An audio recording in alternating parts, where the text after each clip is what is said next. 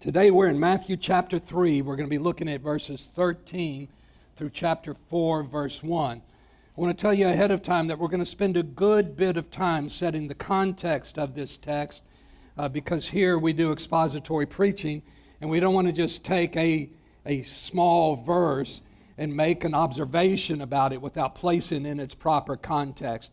And so I'm going to get around to what I've entitled a Father's job description about halfway into the message, where I make an observations on the word of the Father at Jesus' baptism and then make some applications for the men. But the first half of the message is going to be working through the Gospel of Matthew to see how we got to this text and to see how the pronouncement from heaven plays in Matthew's greater purpose of showing that Jesus is the King of the Jews, but he's a king like no other king. And so today we'll read Matthew chapter 3, verses 13 through chapter 4, verse 11. If you're willing and able, please stand as we read God's word. Then Jesus came from Galilee to the Jordan to John to be baptized by him. John would have prevented him, saying, "I need to be baptized by you, and do you come to me?" But Jesus answered, "Let it be so now, for thus it is fitting for us to fulfill all righteousness." Then he consented. And when Jesus was baptized, immediately he went up from the water, and behold, the heavens were opened to him. He saw the Spirit of God descending on him like a dove and coming to rest on him. Behold, a voice from heaven said, "This is my beloved Son, with whom I am well pleased." Then Jesus was led up by the Spirit into the wilderness to be tempted by the devil. It's on. It's on. Let's pray together.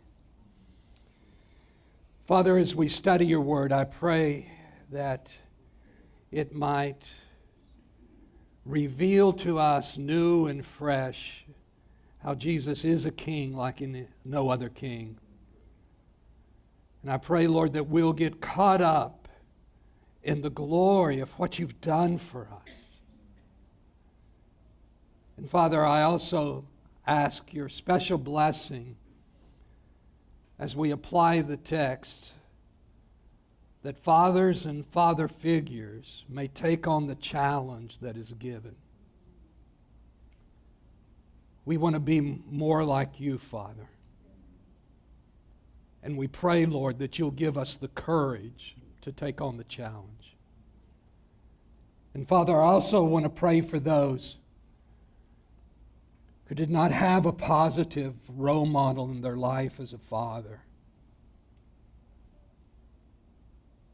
Especially for those, Lord, who had a negative experience or a completely absent father. Oh, how we need your grace and your mercy today, Lord. And I pray that it will flow freely. And I pray, Lord, today that this will not only be a house of prayer, but a house of restoration, of forgiveness, and of new beginnings. Lord, we're approaching your word and your people today with great expectations, so great that it's beyond our human capabilities. I'm so grateful that your Spirit is here already working and ministering among us, and we are dependent upon the work of your Spirit to do the work that you've destined to be done today in the life of your people as they have gathered. And today, Lord, it's with faith that we open up and hear from your word. And it's in Jesus' name we pray. Amen. Amen. Writing to the Jewish people, Matthew begins his gospel with Jesus' genealogy. And he divides the genealogies into three different groups of 14. The first group went from Abraham to King David, and the stopping point and the starting point is important. From Abraham to King David. Then he went from King David to the Babylonian exile, and then he went from the exile until Jesus.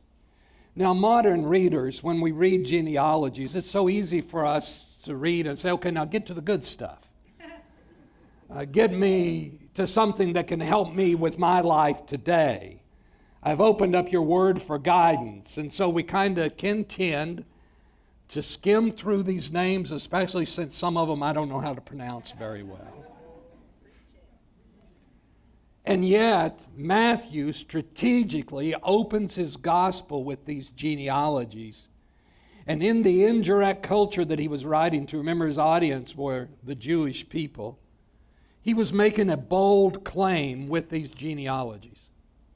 You see, with the first set ending with David and the last set ending with Jesus, he is making the claim that Jesus, as the Son of God, is inheriting all of the ancestral land and the kingdom that once belonged to David. The promise of Abraham, Matthew is telling us, is being fulfilled in Jesus Christ. You see, Abraham had many sons, but only one of those sons would redeem us from our sin.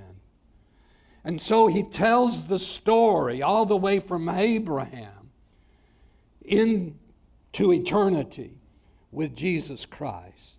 So that's the first of three proofs that he's giving in the opening chapters of Matthew, that Jesus is a king unlike any other king. The next set of proofs comes with him listing off 5 prophecies that Jesus fulfilled. So he begins with the genealogy, and now he moves to the prophecies. And there are 5 fulfillment citations that Matthew gives us next. The first of these was that Jesus would be born of a virgin. You see that in Matthew chapter 1, verse 22 and 23, and it was prophesied in Isaiah chapter 7, verse 14. The second is that the Messiah would be born in Bethlehem. Happened in Matthew 2, 1, prophesied in Micah chapter 5, verse 2. And then he tells how the wise men came from the east and traveled to give the newborn child some gifts and to show him some proper respect. A sign in the sky, a very bright star, guided them into that region. And yet they needed, after they got in the region, they needed specific instructions to go to the location. And so they stopped and asked King Herod, "Where is he?" Now, this was not good news to Herod, a very brutal and likely insecure man. Because of this news, just because he was asked for directions. Now, I know that men don't like to ask for directions, but being asked to give directions shouldn't set you off like this. It must have been the insecurity. He ordered the massacre of all children, all boys, 2 years old and younger. You read about that in Matthew chapter 2, verse 16. And as a result of this, Jesus' family flees to Egypt. And this is the impetus for the next 2 fulfilled prophecies. One is that Jesus would come out of Egypt. You read in Matthew 2:15 and Hosea 11:1. And the other is that his birth would be in the atmosphere of mourning children. You read about that in Matthew 2:17 through 18, prophesied in Jeremiah 31:15. And then the final one is that he would be called a Nazarite. You read about that in Matthew 2:23, prophesied in Isaiah 11:1 and Judges 13:5. And so with the genealogy, Matthew is saying to his Jewish audience, Jesus has claim on all the ancestral holdings that belonged to David, all the way back to those that belong to Abraham. He is God's choice for king among you. But with the visit of the wise men, we see that he is a king unlike any other king, inasmuch as his reign is not contained by that land. His dominion is not hemmed in by borders that can be defined. So though he has inherited all of that, there is much more to Jesus' reign than can be contained or described by the kings. And so these wise men, perhaps kings, speaking to King Herod, certainly a king would be thinking in terms of a territorial reign. And that made King Herod insecure. And so because of that, he ordered an extermination of young Jewish boys, so that in the mix, out of the many that would die, he would kill the one that he wanted dead, who he thought was a threat to his throne. This theme continues through the book of Matthew, and we see that there was misunderstanding by his own disciples and by others, the kind of kingdom that Jesus was coming to establish. By the way, he wasn't establishing a kingdom. The kingdom was already established. He was coming to announce the establishment of his kingdom. But it was a kingdom that had no geographical nor time constraints. It was greater than the kingdom that he inherited, that he had the rightful claim to, and it was greater than can be contained by any borders. That's the second case that Matthew makes for Jesus being a king unlike any other king. The third one is the context of our passage of Scripture today. When a voice from heaven spoke, do you know how long it had been since the people of God had heard a word from God? It had been a long, long time.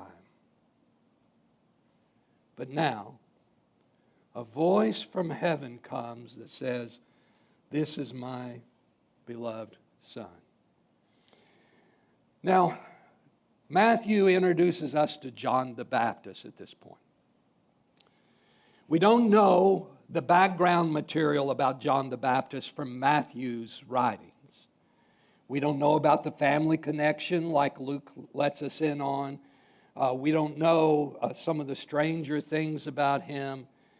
What we know about him is that he preached a message of repentance and baptism, and that people were responding to his message, and that Jesus sought him out and asked him to baptize him. Well, John's message was repentance, repent and be baptized. What did Jesus have to repent from? So John says, I can't baptize you. You need to be baptizing me. So John the prophet recognizes the purity of Jesus and the sinless nature of Jesus. Now, lest any reader say, okay, but he lived a protected life. Look what happens in chapter 4, verse 1.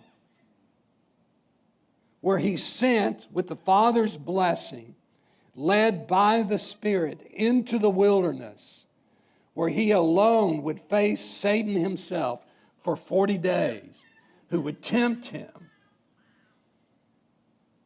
to entice him towards sin. But at this point, Jesus is asking to be baptized. John says, I'm not worthy. You should be baptizing me. And Jesus' response said, let it be so now. For this is fitting for us to fulfill all righteousness. Now, John was right. Jesus didn't need any sins washed away, but by the way, by the time we get baptized, we don't either. Because it's the blood of Jesus that washes our sin away. It's not the water. That is not a symbolism of our cleansing. What is baptism a symbolism of? What does it symbolize? The death, burial, and resurrection of Jesus Christ. I want you to think about that for a minute. So Jesus is about to begin his public ministry in the Gospel of Matthew by being tempted of Satan. And he says, I need to be baptized, symbolizing the death, burial, and resurrection of Jesus Christ. See, this is the third time that Matthew is telling us that he's a king, but he's a king like no other king. Jesus was born so he could die. And he died so he could resurrect. With baptism, we are buried with Christ in baptism. Romans 6:4 says, we were buried, therefore, with him by baptism into death, in order that just as Christ was raised from the dead by the glory of the Father, we too might walk in the newness of life. Whenever we get baptized, we're saying, I'm with him. We're saying, I've died to my own self. And I'm raised now, a new person with the Spirit of God living in me. We're not claiming to be pure.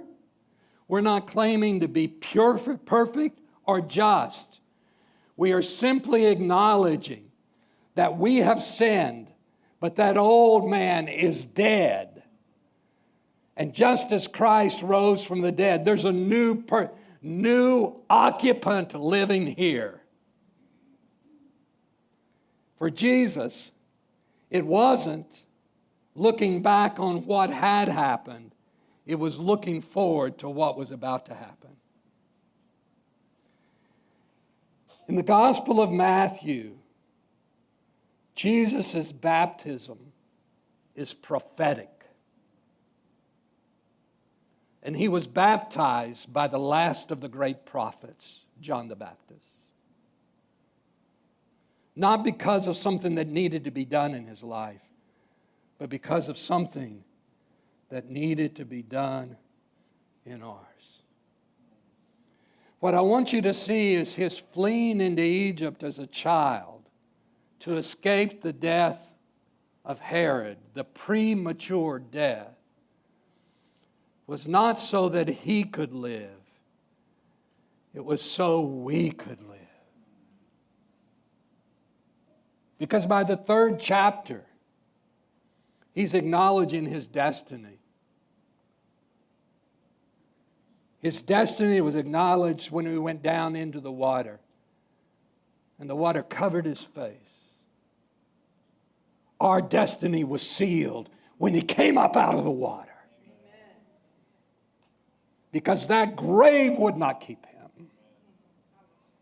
And because of that, we have the potential for victory in our own life. Not because of our purity or goodness,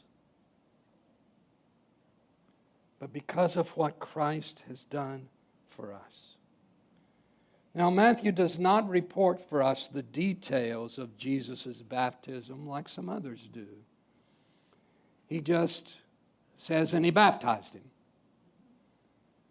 He spilled all of his ink on what happened next. You see, it wasn't the baptism itself that Matthew is highlighting. It's what happened next. Look at verses 16 and 17. And when Jesus was baptized, see what I mean? That's it. That's the description of his baptism. Immediately he went up from the water, and behold, the heavens were opened to him. He saw the Spirit of God descending like a dove, coming to rest on him. And behold, a voice from heaven said, "This is my beloved Son, with whom I am well pleased." Now, before I make the observation and give the application for our fathers in the room, I need to point out that this is one of the great Trinitarian passages of all the Bible, where we see the Father, the Son, and the Spirit called out, working together for a common purpose. And then Matthew continues. Then Jesus was led up by the Spirit into the wilderness to be tempted by the devil. After his baptism, it's on. He goes into the wilderness for 40 days and 40 nights. Satan throws everything he's got at him, tempts him in every possible way. Now notice, it doesn't say the demons did this. This was Satan himself. This was high stakes. There were no underlings at work here. Satan himself met Jesus in the wilderness. Jesus took him on. Today, I invite you to focus on the content of what the Father said. We've been talking about the context of it. I want you to focus on the content. Simple sentence. This is my beloved Son, with whom I am well pleased. This is my beloved Son, with whom I am well pleased. Alongside the genealogical evidence and the fulfillment of prophecies, Matthew uses this voice from heaven as proof that Jesus is the Messiah. This is God speaking, the audible voice of God. We often speak of hearing the voice of God. We don't mean by that we have heard an audible, literal voice. We usually mean by that the Spirit of God is testified in our spirit, and we're certain that it is God that is speaking. That was not the case here. They heard the voice of God. The voice of God that spoke, and the world came into being. Scientists talk about the Big Bang. Well, his booming voice spoke, and bang, here was the world.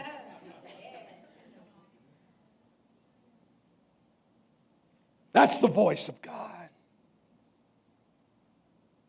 And that voice said, "This is my beloved Son, in whom I'm well pleased." And then he allowed him, in the person of the Spirit, he escorted him into the wilderness to be tempted. And by doing that, he is essentially saying, you've got this. You can handle this. The moment of truth has come, and he who is the way, the truth, and the life can handle this. And there he sent him off into the wilderness. By his presence at his baptism and his audible voice, and by the sending of the Spirit to go with him, he's not just saying, you've got this, you can do this, but he's saying to him, you're not going to have to do this by yourself. I'm here. You can count on me. And the words that he spoke carry the meaning, I believe in you. Fathers, here's my observation. This is our job description. We are, in word and deed, to let our children know they've got this. They can do this. We're to let them know, and I'm still here. You've got this, but I've got your back. And then, I believe in you. Not just that you can do this, but I believe in you. Personally, I believe in you. Might I suggest, fathers, that our primary task in life is to send our sons and daughters out into the uncertainty of life, knowing that the task they have in front of them is possible, that they're not alone, and that we believe in them. About a month ago, I'd flown back to see my parents, to help my older brother move them into a new assisted living facility. And somewhere, I forget which facility it was, the old one or the new one, my mama introduced me to one of the caregivers. And she said, "This is my baby, Jimmy."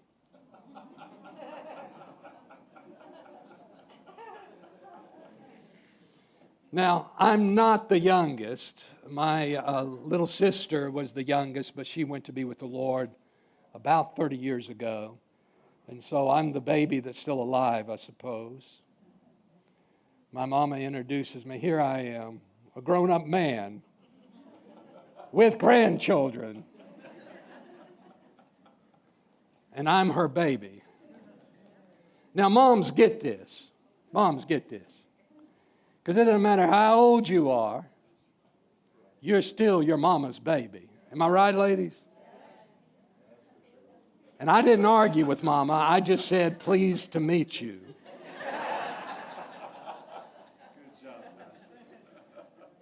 Fathers are different. When we hold our small children in our arms in the delivery room, the weight of responsibility that one day this baby is going to be facing life out in the cool, cold, cruel world hits us like a ton of bricks. And from the time they're small, from when they're just little toddlers, we're thinking about that day. One day this child is going to be leaving home. And it's my job to get him, to get her ready for that. Now, I don't know if it's true with every man and every woman. The men I know and the women I know, this is a truism. We just tend to look at our babies differently. Men, we look at them and we see who they're going to become.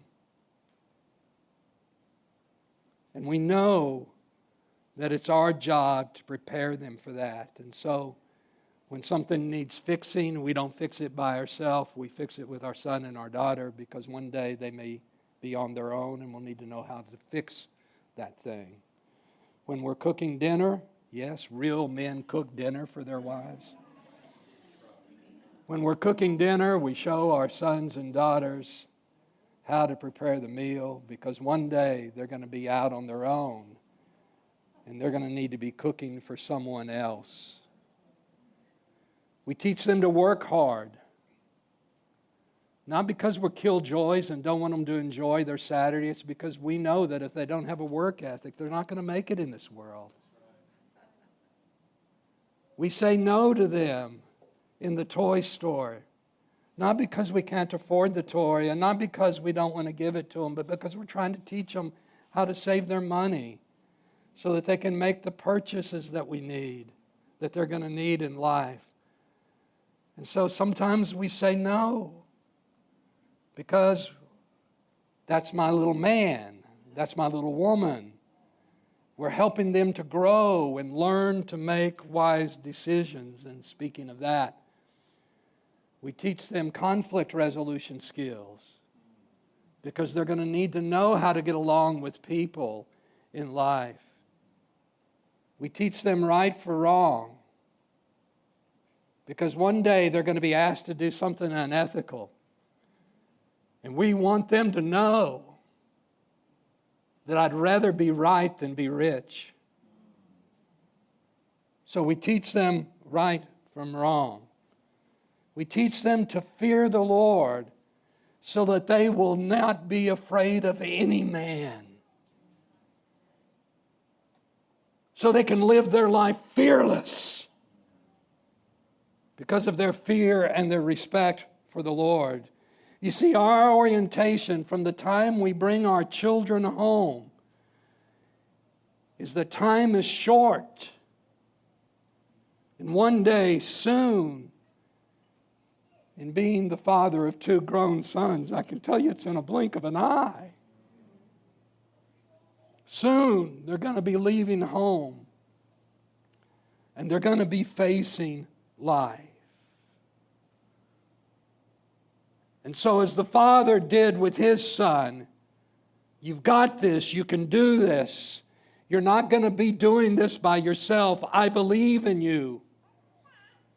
We teach our children while we're providing them, preparing them to be men and women who will be good citizens and men and women of faith who will make right decisions. You can do this. I'm with you. I believe in you. Larry Crabb said that a father speaks 3 messages to his son. Notice how similar they are to what the father did. He says, the first one is, it can be done. The second one is, you're not alone. And the third one is, I believe in you. It's from the book Men of Courage. It can be done. You're not alone. I believe in you. Notice how closely these things align with what the Father did in one sentence as He spoke from heaven. This is my beloved Son, with whom I'm well pleased. By allowing Him to go into the wilderness, He was saying, you've got this, you can do it. His presence was saying, you're not in this by yourself. His words carry the meaning, I believe in you. I'm speaking to you men of all ages, not just to men with little children in their home. This is our job description. Now, I know it looks different when our children are young and they're in the home than it does when we're fathering and parenting, in my case, men in their mid-30s. It looks different now than it did then, but the message is the same. And you can't put it on a calendar, but the time is going to come when your grown children are going to need you. And if you're a dad, you stand up. You hop on the plane. You go to where they are. You look them in the eye and you say, I'm proud of you, son. We're going to get past this. We're going to do this together. You're not alone. You've got this.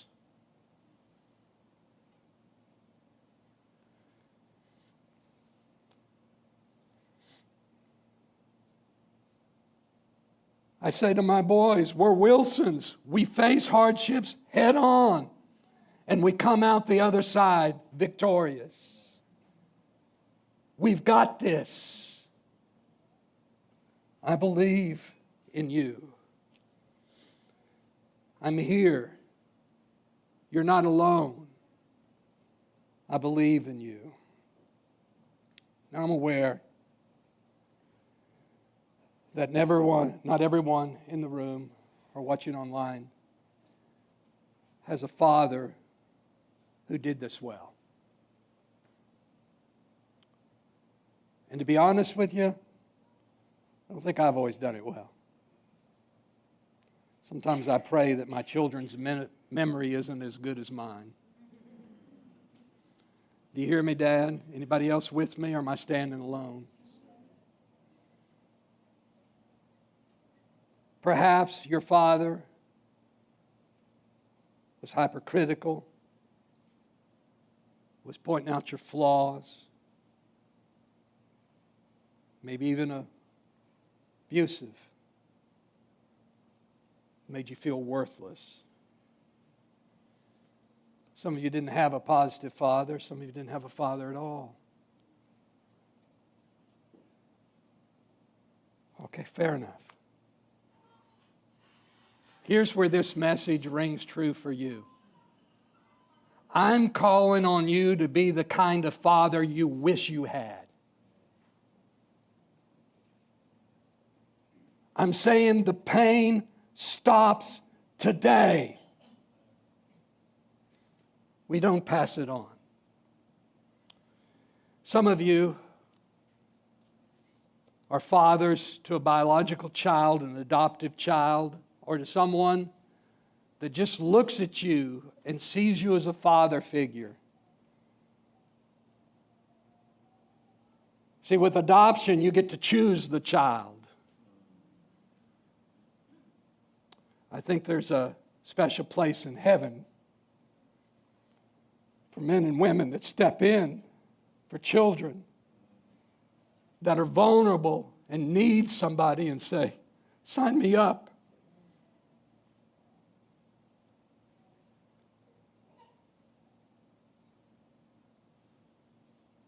Maybe you don't have biological or adopted children. As I said, when you adopt them, you choose them. Some people have latched onto you and chosen you and haven't even told you. But they look up at you as a father figure. Paul speaks of being a spiritual father. And in this room, there are many spiritual fathers, and not just to their biological or adopted children. I'm saying that all of us have this job description.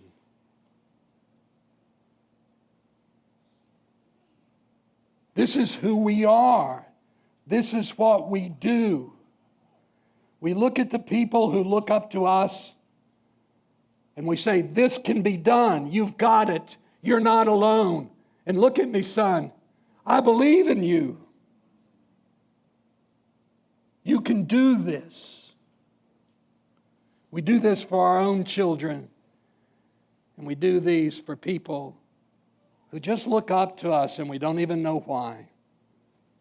But they do. In short, I'm saying we need to be the kind of father that empowers people and let people know that they're not alone, that they have this, and that you believe in them.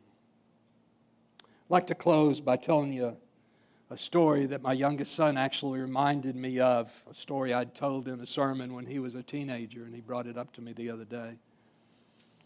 Made me reflect upon my professor, Dr. Dan Bowling, who told this story. He was a man that had a lifelong impact on me. And one of the reasons is the story that I'm about to tell you. So the rite of passage had come where his father was going to teach him to mow the lawn. And he took him out with the lawnmower and told him how to service it, how to get ready, how to start it. But before he turned little Danny loose to mow the lawn, he told him about the importance of overlapping the wheels. You don't go exactly where the last row was with your wheel. You move over a little bit because so that the blade can get it on. You don't have little mohawk strips, left behind. And Danny says, okay, Daddy, I'll do it. And he got out there and he mowed the lawn. He came back in and announced to his father that the lawn was complete, and his dad came out to inspect his work.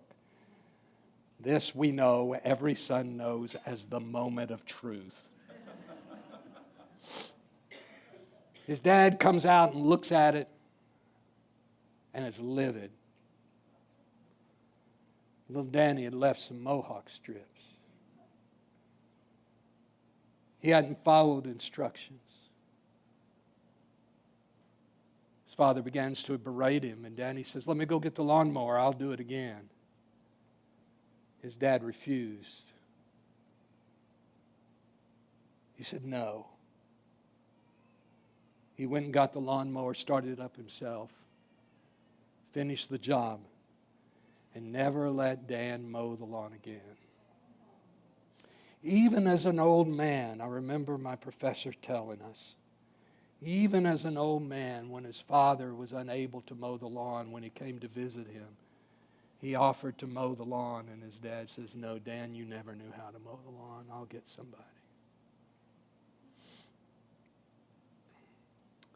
Well, when Dan's daughter was of age, I feel a little bit uncomfortable calling him Dan. When Dr. Bowling's daughter had come of age, and the time for the rite of passage came again. I'm going to come get a Kleenex. Don't let the microphone go crazy.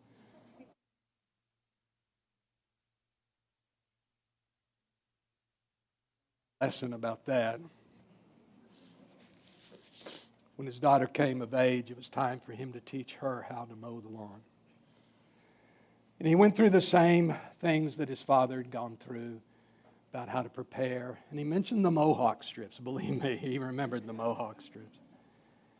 And reminded his daughter to overlap the wheels so that she gets all of the lawn when she mows it. And he went inside, and she mowed the lawn, came in to announce to her daddy that the job was done, and he said, okay, sweetheart, let's go out and look. What do we refer to this moment as? The moment of truth. And sure enough, there were little mohawk strips. Dan flashed back. He said to her, I told you. She said, well, Daddy, I'll go get the lawnmower. I'll fix it. He said, no. He said, it'll be there next week, sweetheart. Let's go in the house and get some lemonade.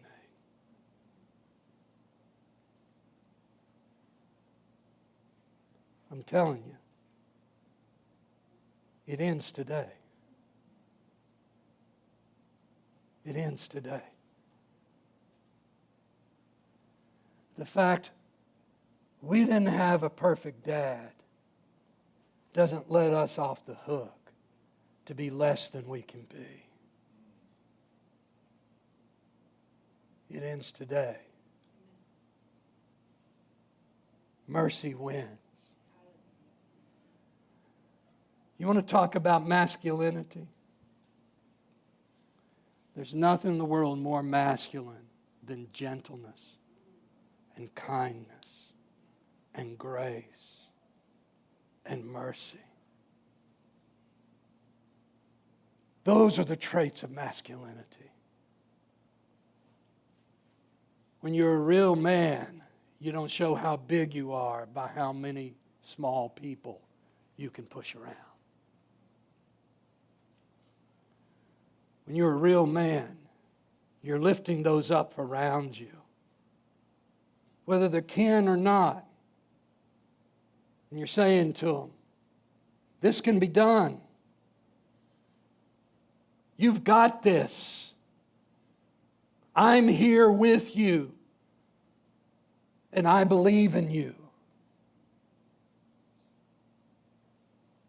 And we expect people to make mistakes.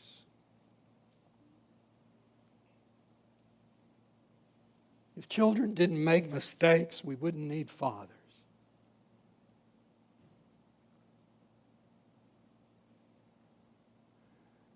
And I don't know what you pictured in your mind when you said that. You were probably thinking little kids. I wasn't.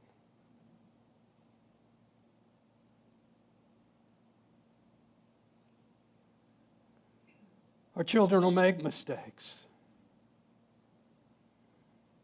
That's something that they inherited, by the way.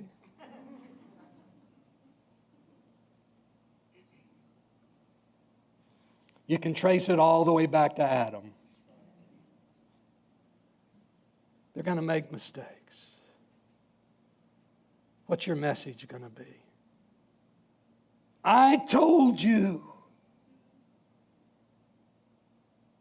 Don't you ever listen?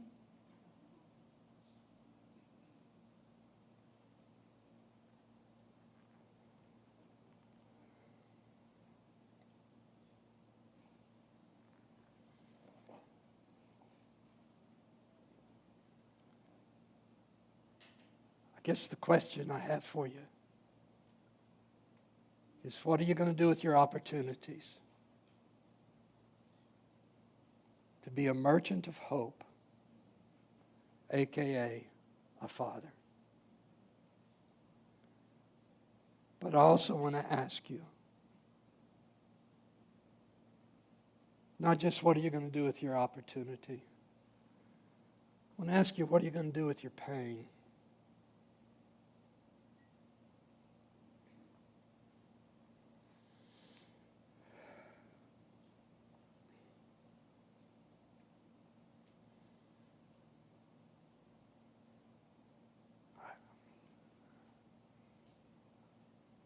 I'm not saying you can solve it today.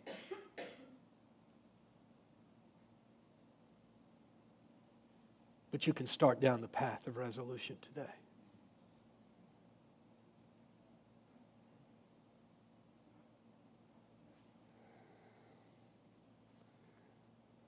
Let's be men and women of grace. Let's forgive our parents for their mistakes. And let's be inspired to do a better job this generation. And then ask your kids, now you do a better job than Mom and I did.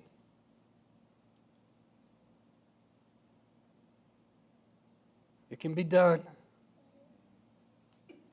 You're not in it alone. Your pastors are with you. We believe in you. You can do this. You see, I don't think it's just a job description for fathers, Brother Charlie. It's a job description for us pastors too, isn't it?